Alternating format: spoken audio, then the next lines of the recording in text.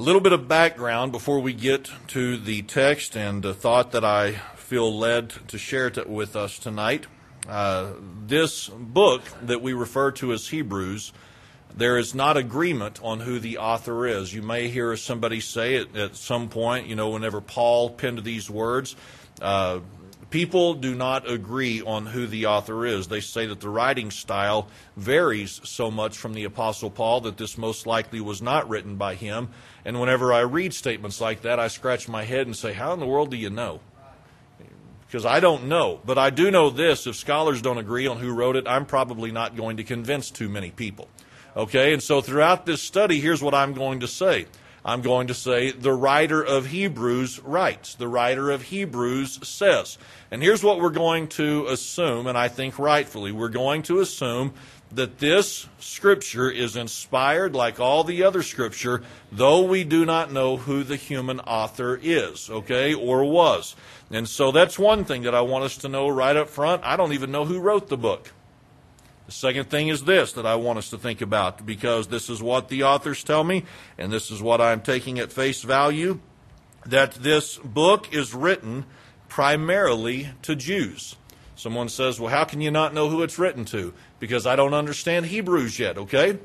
So I'm just telling you, the authors say that this was written primarily to Jews. Of course, a Gentile could pick it up and begin reading and could begin understanding, but primarily it was written to Jews, some of which who were believers and believing already in Christ, others who were not believers, who had not yet placed their faith in Christ. And so what the scholars say is this, is that sometimes the text will jump from one group to another as to who is being addressed and what is being talked about. And then this really excited me and really thrilled me. The author that I refer to many occasions said this, it will really help you in your understanding of Hebrews if you have a good understanding of Leviticus. I thought, well, man, I am striking out so fast it's not even funny, because I know a little bit about Leviticus, but for you to just sit here and quiz me on Leviticus, guess what I do most of the time? I shrug my shoulders and say, I don't know, it's Old Testament. I'm not worried about it by way of the law necessarily. So you understand what I'm saying? I'm not a great scholar on the book of Leviticus, and that's supposed to be a help to the book of Hebrews. Wonderful.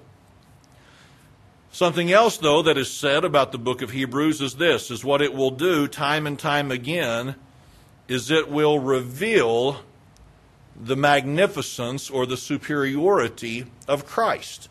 Now, I do know this, that's a good thing. But I don't know how often that's going to roll around. I don't know how long that's going, or how often that's going to happen. I don't know. I don't know how many times we will see such a thing take place.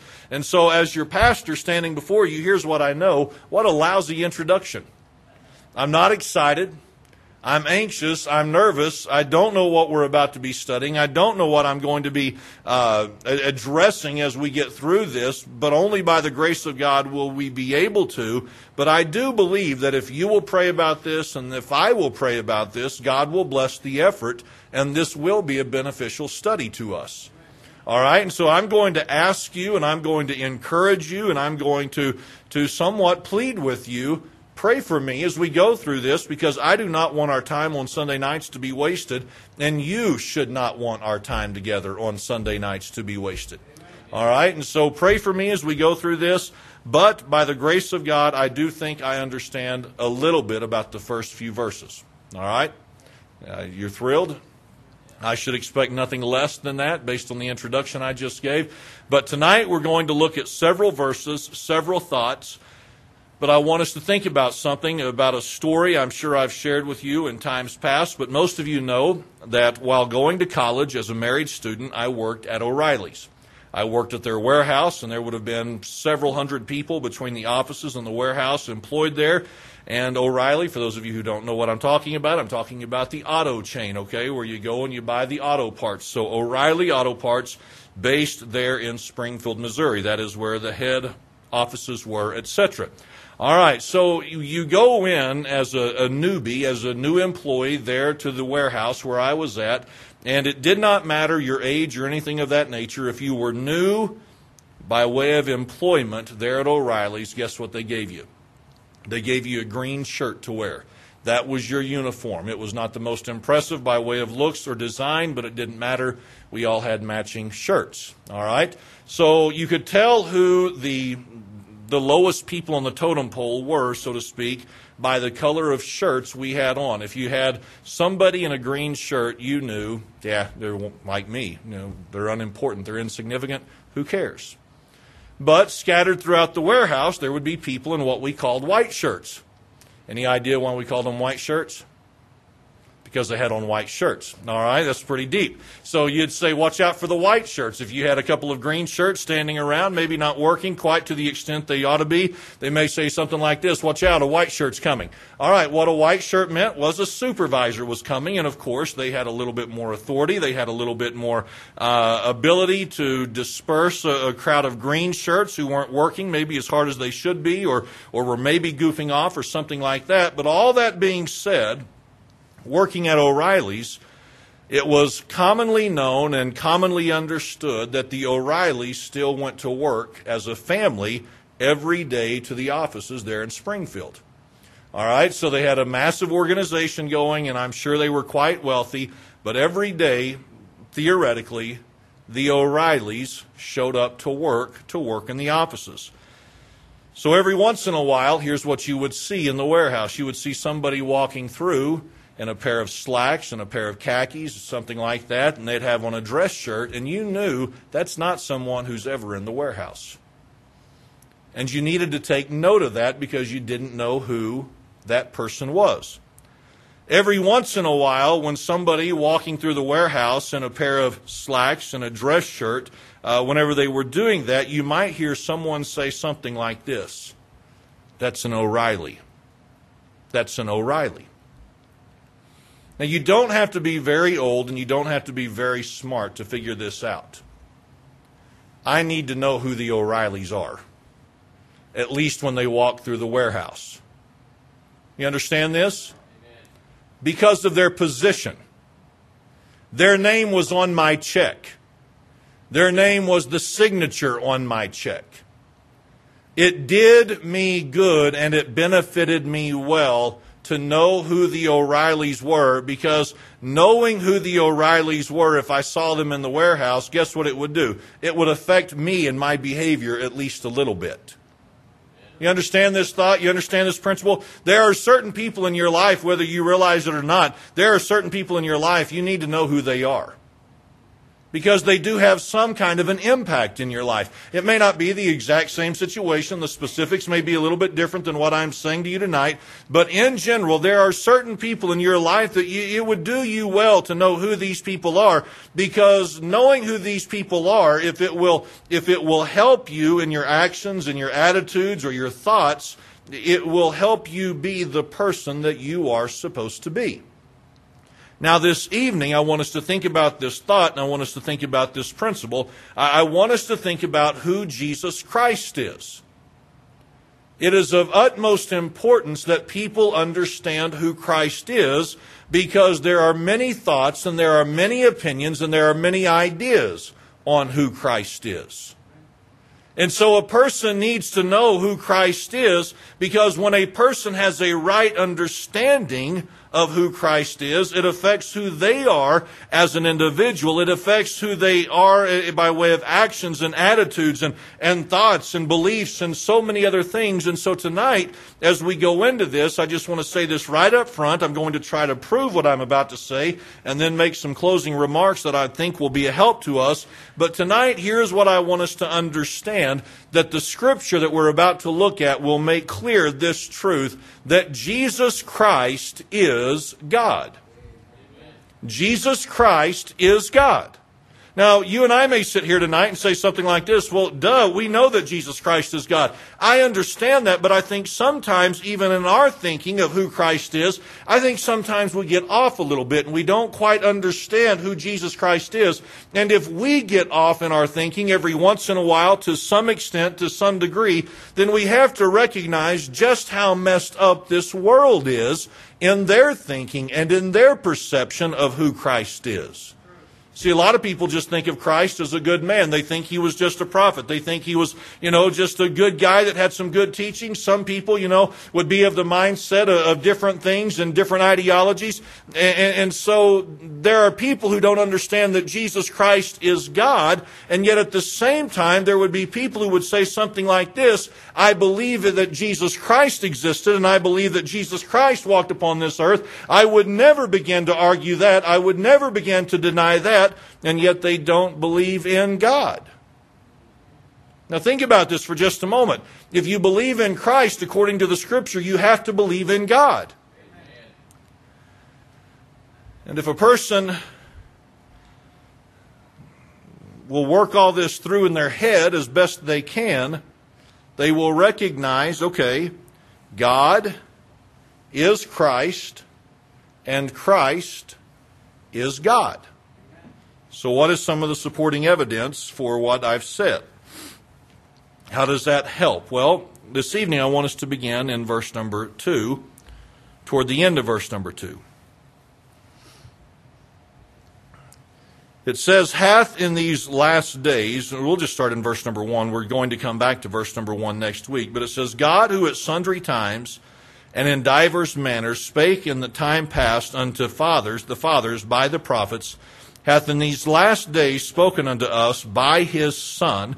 Okay, so he begins in verse number 1 talking about God. In verse number 2, he begins speaking of his Son, that being the Son of God, whom he hath appointed heir of all things, by whom also he made the worlds. Now, God in verse number 1 is mentioned. His Son, whom we would refer to as Jesus Christ, is referenced in verse number 2. And notice what it says in verse number 2 of Christ. It says, whom he hath appointed heir of all things. Whom he hath appointed heir of all things.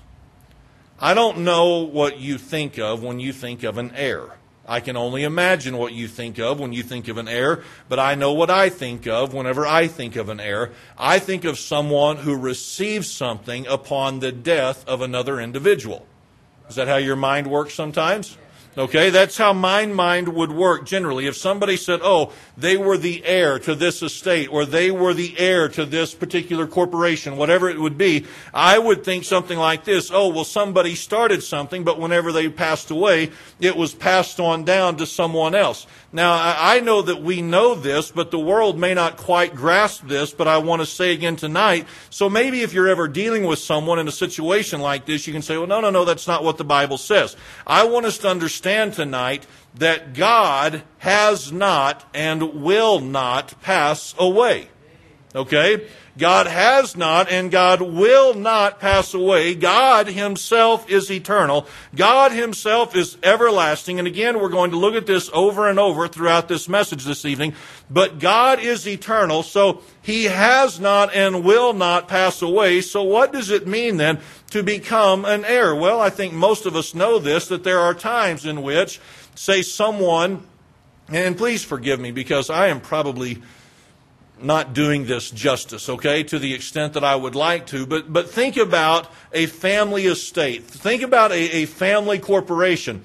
There are times in which, say, the founder of it has reached a point in his life or her life where they no longer have the ability to control it like they once did, or they no longer have the desire to be involved with it like they once did. And so what do? They then make their children the overseers of it even while they are living. You understand this, correct? Okay. Now again, I want us to know this, and I know that you do, but I want us to realize God did not reach a stage in heaven where he said, I'm just too old for this.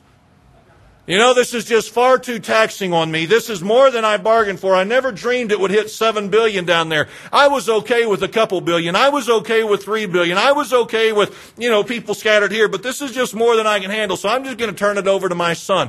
That is not at all the picture that is being painted. But what I want us to see is this, is that the writer of Hebrews is declaring this, that in the order of the world, and again, we'll see this over and over tonight, but in the order of the world, Jesus Christ, his Son, is every bit as involved and a part of what is going on in this world as God himself is.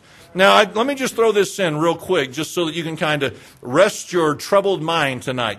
You and I will never understand the Trinity. If you're waiting on me to get it down to a point where you understand it, forget about it. It's not going to happen. So you've got God the Father, God the Son, God the Holy Ghost, and we're not even worried about God the Holy Ghost or the Holy Spirit right now, but we've got God the Father and God the Son, and the Lord, or the writer says, through the leading of the Holy Spirit, that the Son, He was appointed heir of all things. And so Christ is as much a part of what's going on in this earth as God is. Though separate, they are one. And so that is one proof, one point of evidence that says Christ is God. But notice what he said next. By whom also he made the world. Who made the world according to verse number 2? Christ did. But who is Christ? He's God. So how did that happen? I don't know. But up in heaven before time began, guess what?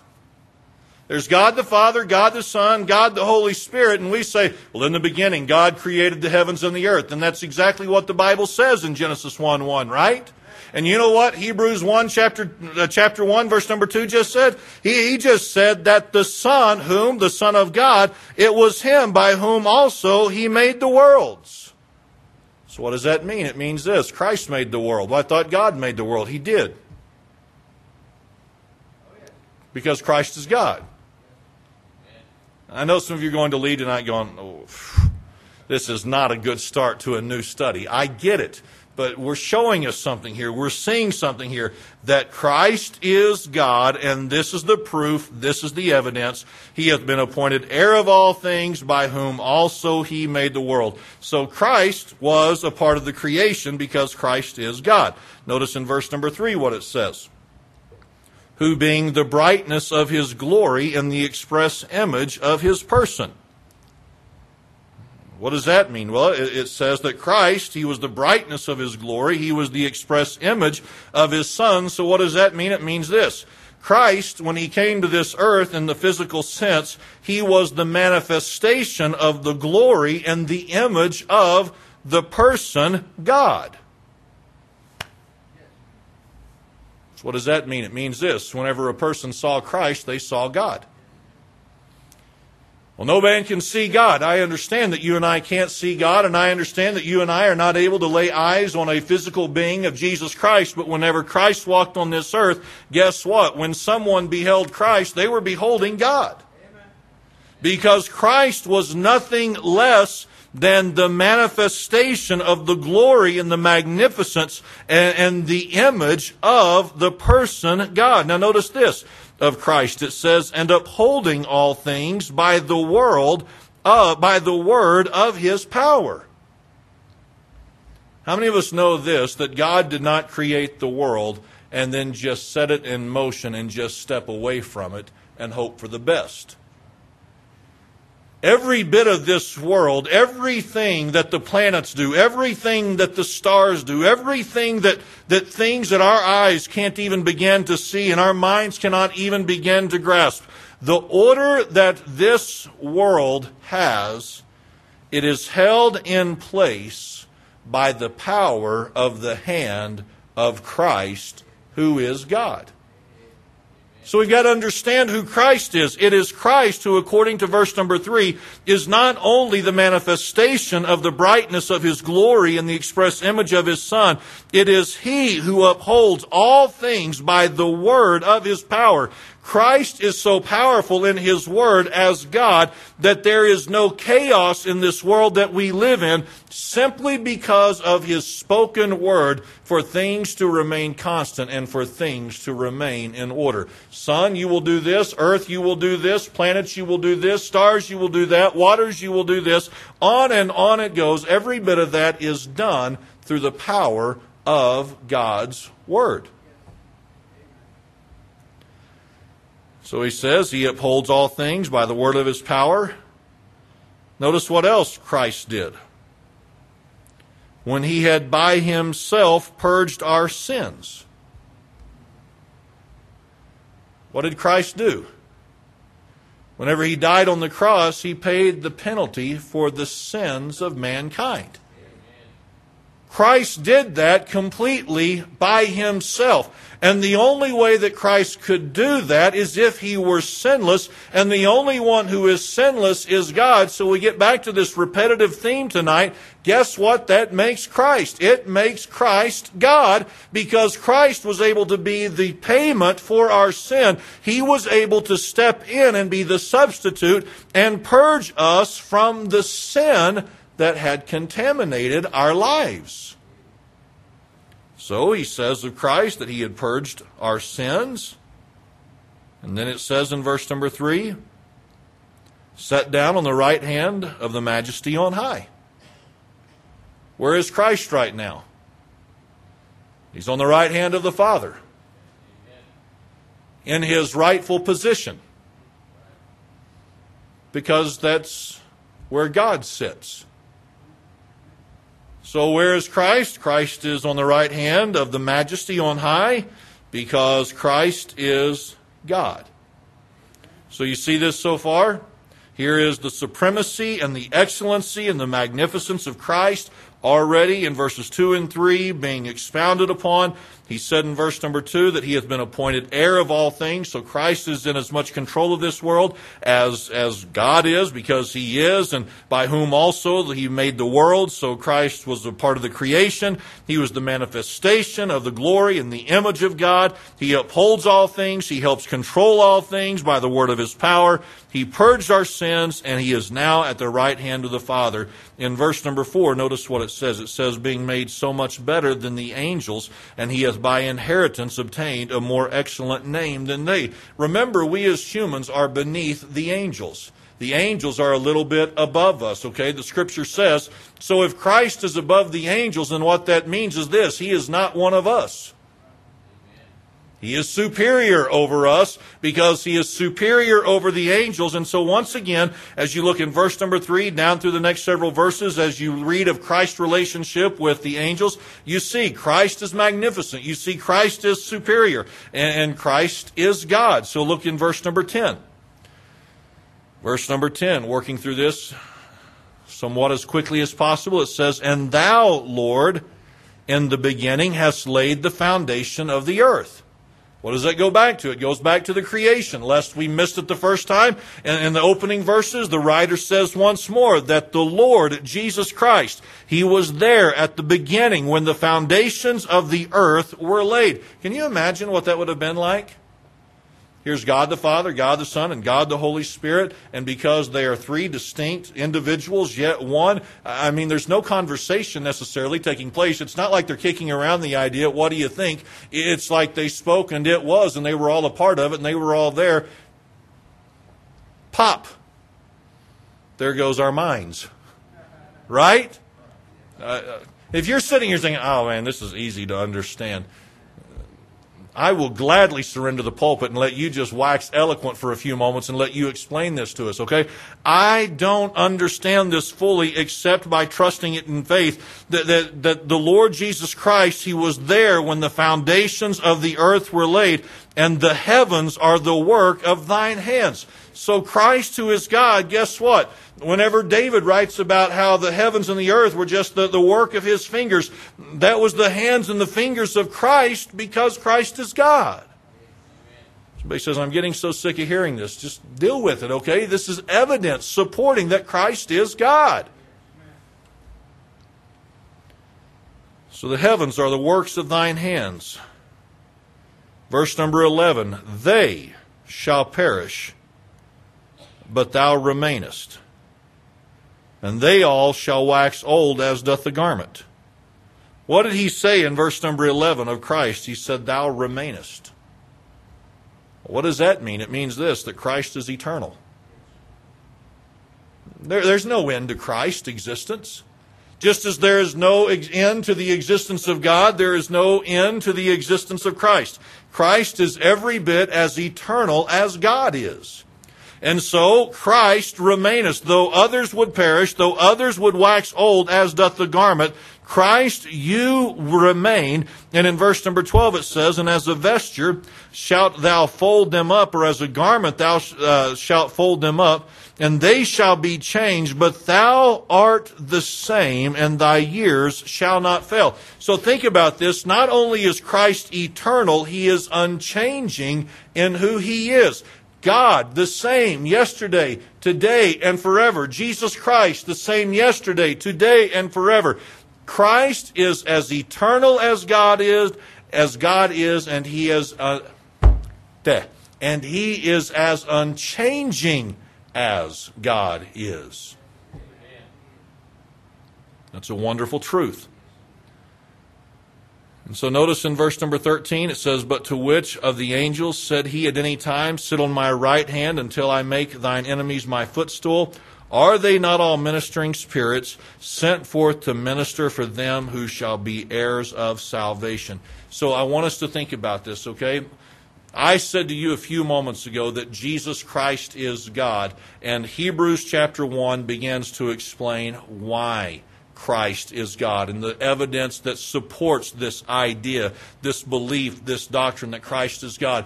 He says he was there when the worlds were created, when the foundations were laid. He is the one who holds this world in place by the power of his word. Christ is the one who have purged us from our sin, who now sits at the right hand of God. It is Christ who is eternal, and he is unchanging, and all of these things point us to the reality that Jesus Christ is God.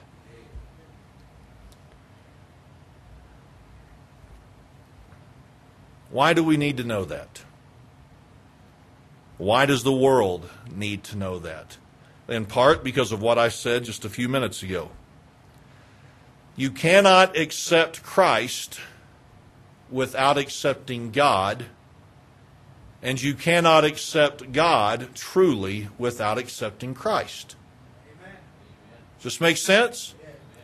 When you're out on the streets and you run into someone who identifies themselves as an atheist, they say, yeah, I'm just an atheist. I've got people like that in my family who say they are atheists. You probably know people who say they are atheists, and yet they would say, but I don't deny the existence of God. Here is what we can say to ourselves immediately. You've got problems with your theology, because Hebrews chapter 1 teaches us Christ is God and God is Christ, and you can try to figure out the Trinity.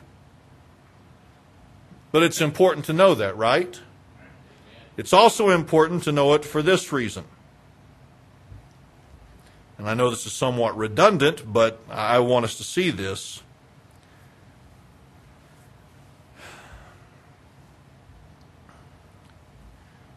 If you claim to love God and reject the teachings of Christ, a person is rejecting the God they claim to love.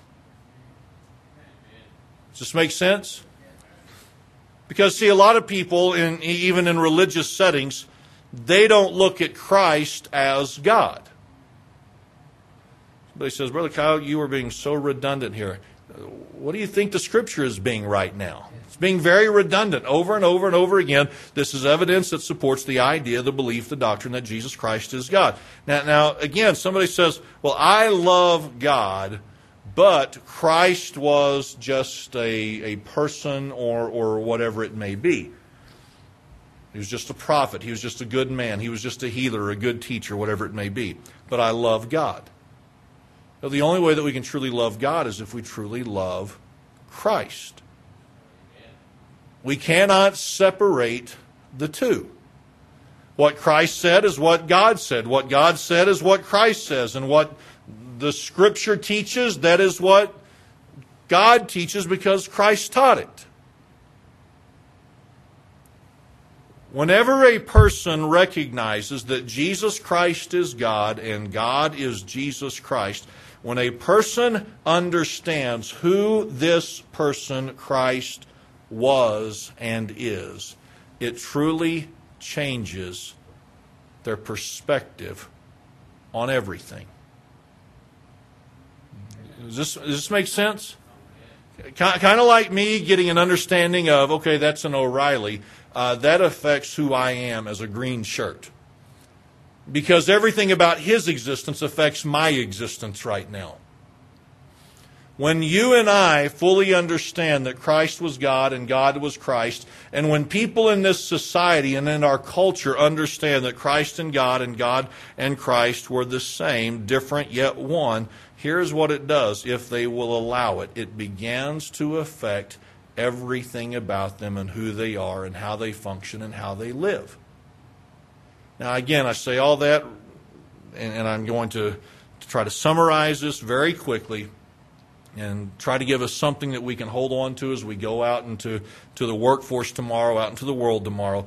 But I want us to realize this. As we live in a society who wants to separate the two, as we live in a society who thinks it's okay to honor one but dishonor the other, honor this one but dishonor the other one, as we live in a society that thinks it's okay, we need to be very quick to recognize, and we need to be very quick to say, hey, listen, you're talking about the same one. You're absolutely talking about the same one. And I'm not saying that they're going to read Hebrews chapter 1 and say, oh, wow, okay, well, now I get it. But it may be that we're able to say, you know what, this is why I believe what I believe about the Trinity. This is why I believe what I do about Jesus Christ and who He is by way of God. This may not be the most exciting message. It may not be the most thrilling. It may not even be the most clear of messages. I understand. But the Scripture just jumps right into this truth. Jesus Christ is God. Here is evidence for it. Here is support for it. And we're going to hopefully next week understand why it is so critical that you and I recognize Christ as God. Because again, it affects how we live and how we operate and function in this world that we're a part of. Okay? So as we leave tonight, you may say, I already knew that. I know, I already knew it too. But we need the reminder. We need the reminder, and it didn't hurt you to get the reminder, okay? All right, so let's all stand tonight and bow our heads for a word of prayer.